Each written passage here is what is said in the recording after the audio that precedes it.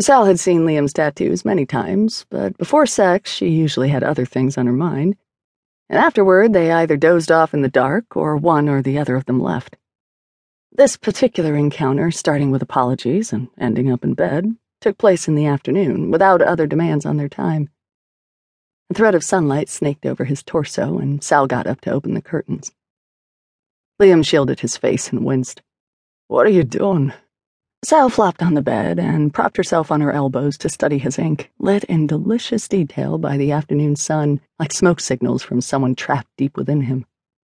She traced her finger along his ribs, making him twitch. Wispy smoke trailed up Liam's flank from a brassy lamp tattooed on his hip. "Why do you have Aladdin's lamp down here when the rest of you's covered in Catholic stuff?" "Well, that's a thurible, an incense burner." Sal frowned, tracing the smoke over his ribs and chest, keeping her finger on him, even as he squirmed. "But all your other ink's religious." Liam caught her hand in his and kissed her fingers. "That tickles," he said, pressing her palm against his chest. She could feel his heart beating. "Hang on, you work at the Vatican, but you don't know what a thurible is?" "Have you ever seen me at Mass? I'm still very much not Catholic, in case you forgot." She freed her hand and poked him in the thurible. "So what is it? I'm guessing a genie doesn't live there." "The priest burns incense in the thing, swings it around, and makes the sign of the cross. It's used in blessings, consecrations, and the like." "Oh," Sal said. "And I guess that's a rosary?"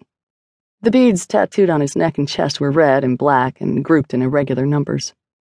At the end, a detailed crucifix was inked over his sternum. "I got that one after a job where it would have been useful to have a rosary along, and I didn't.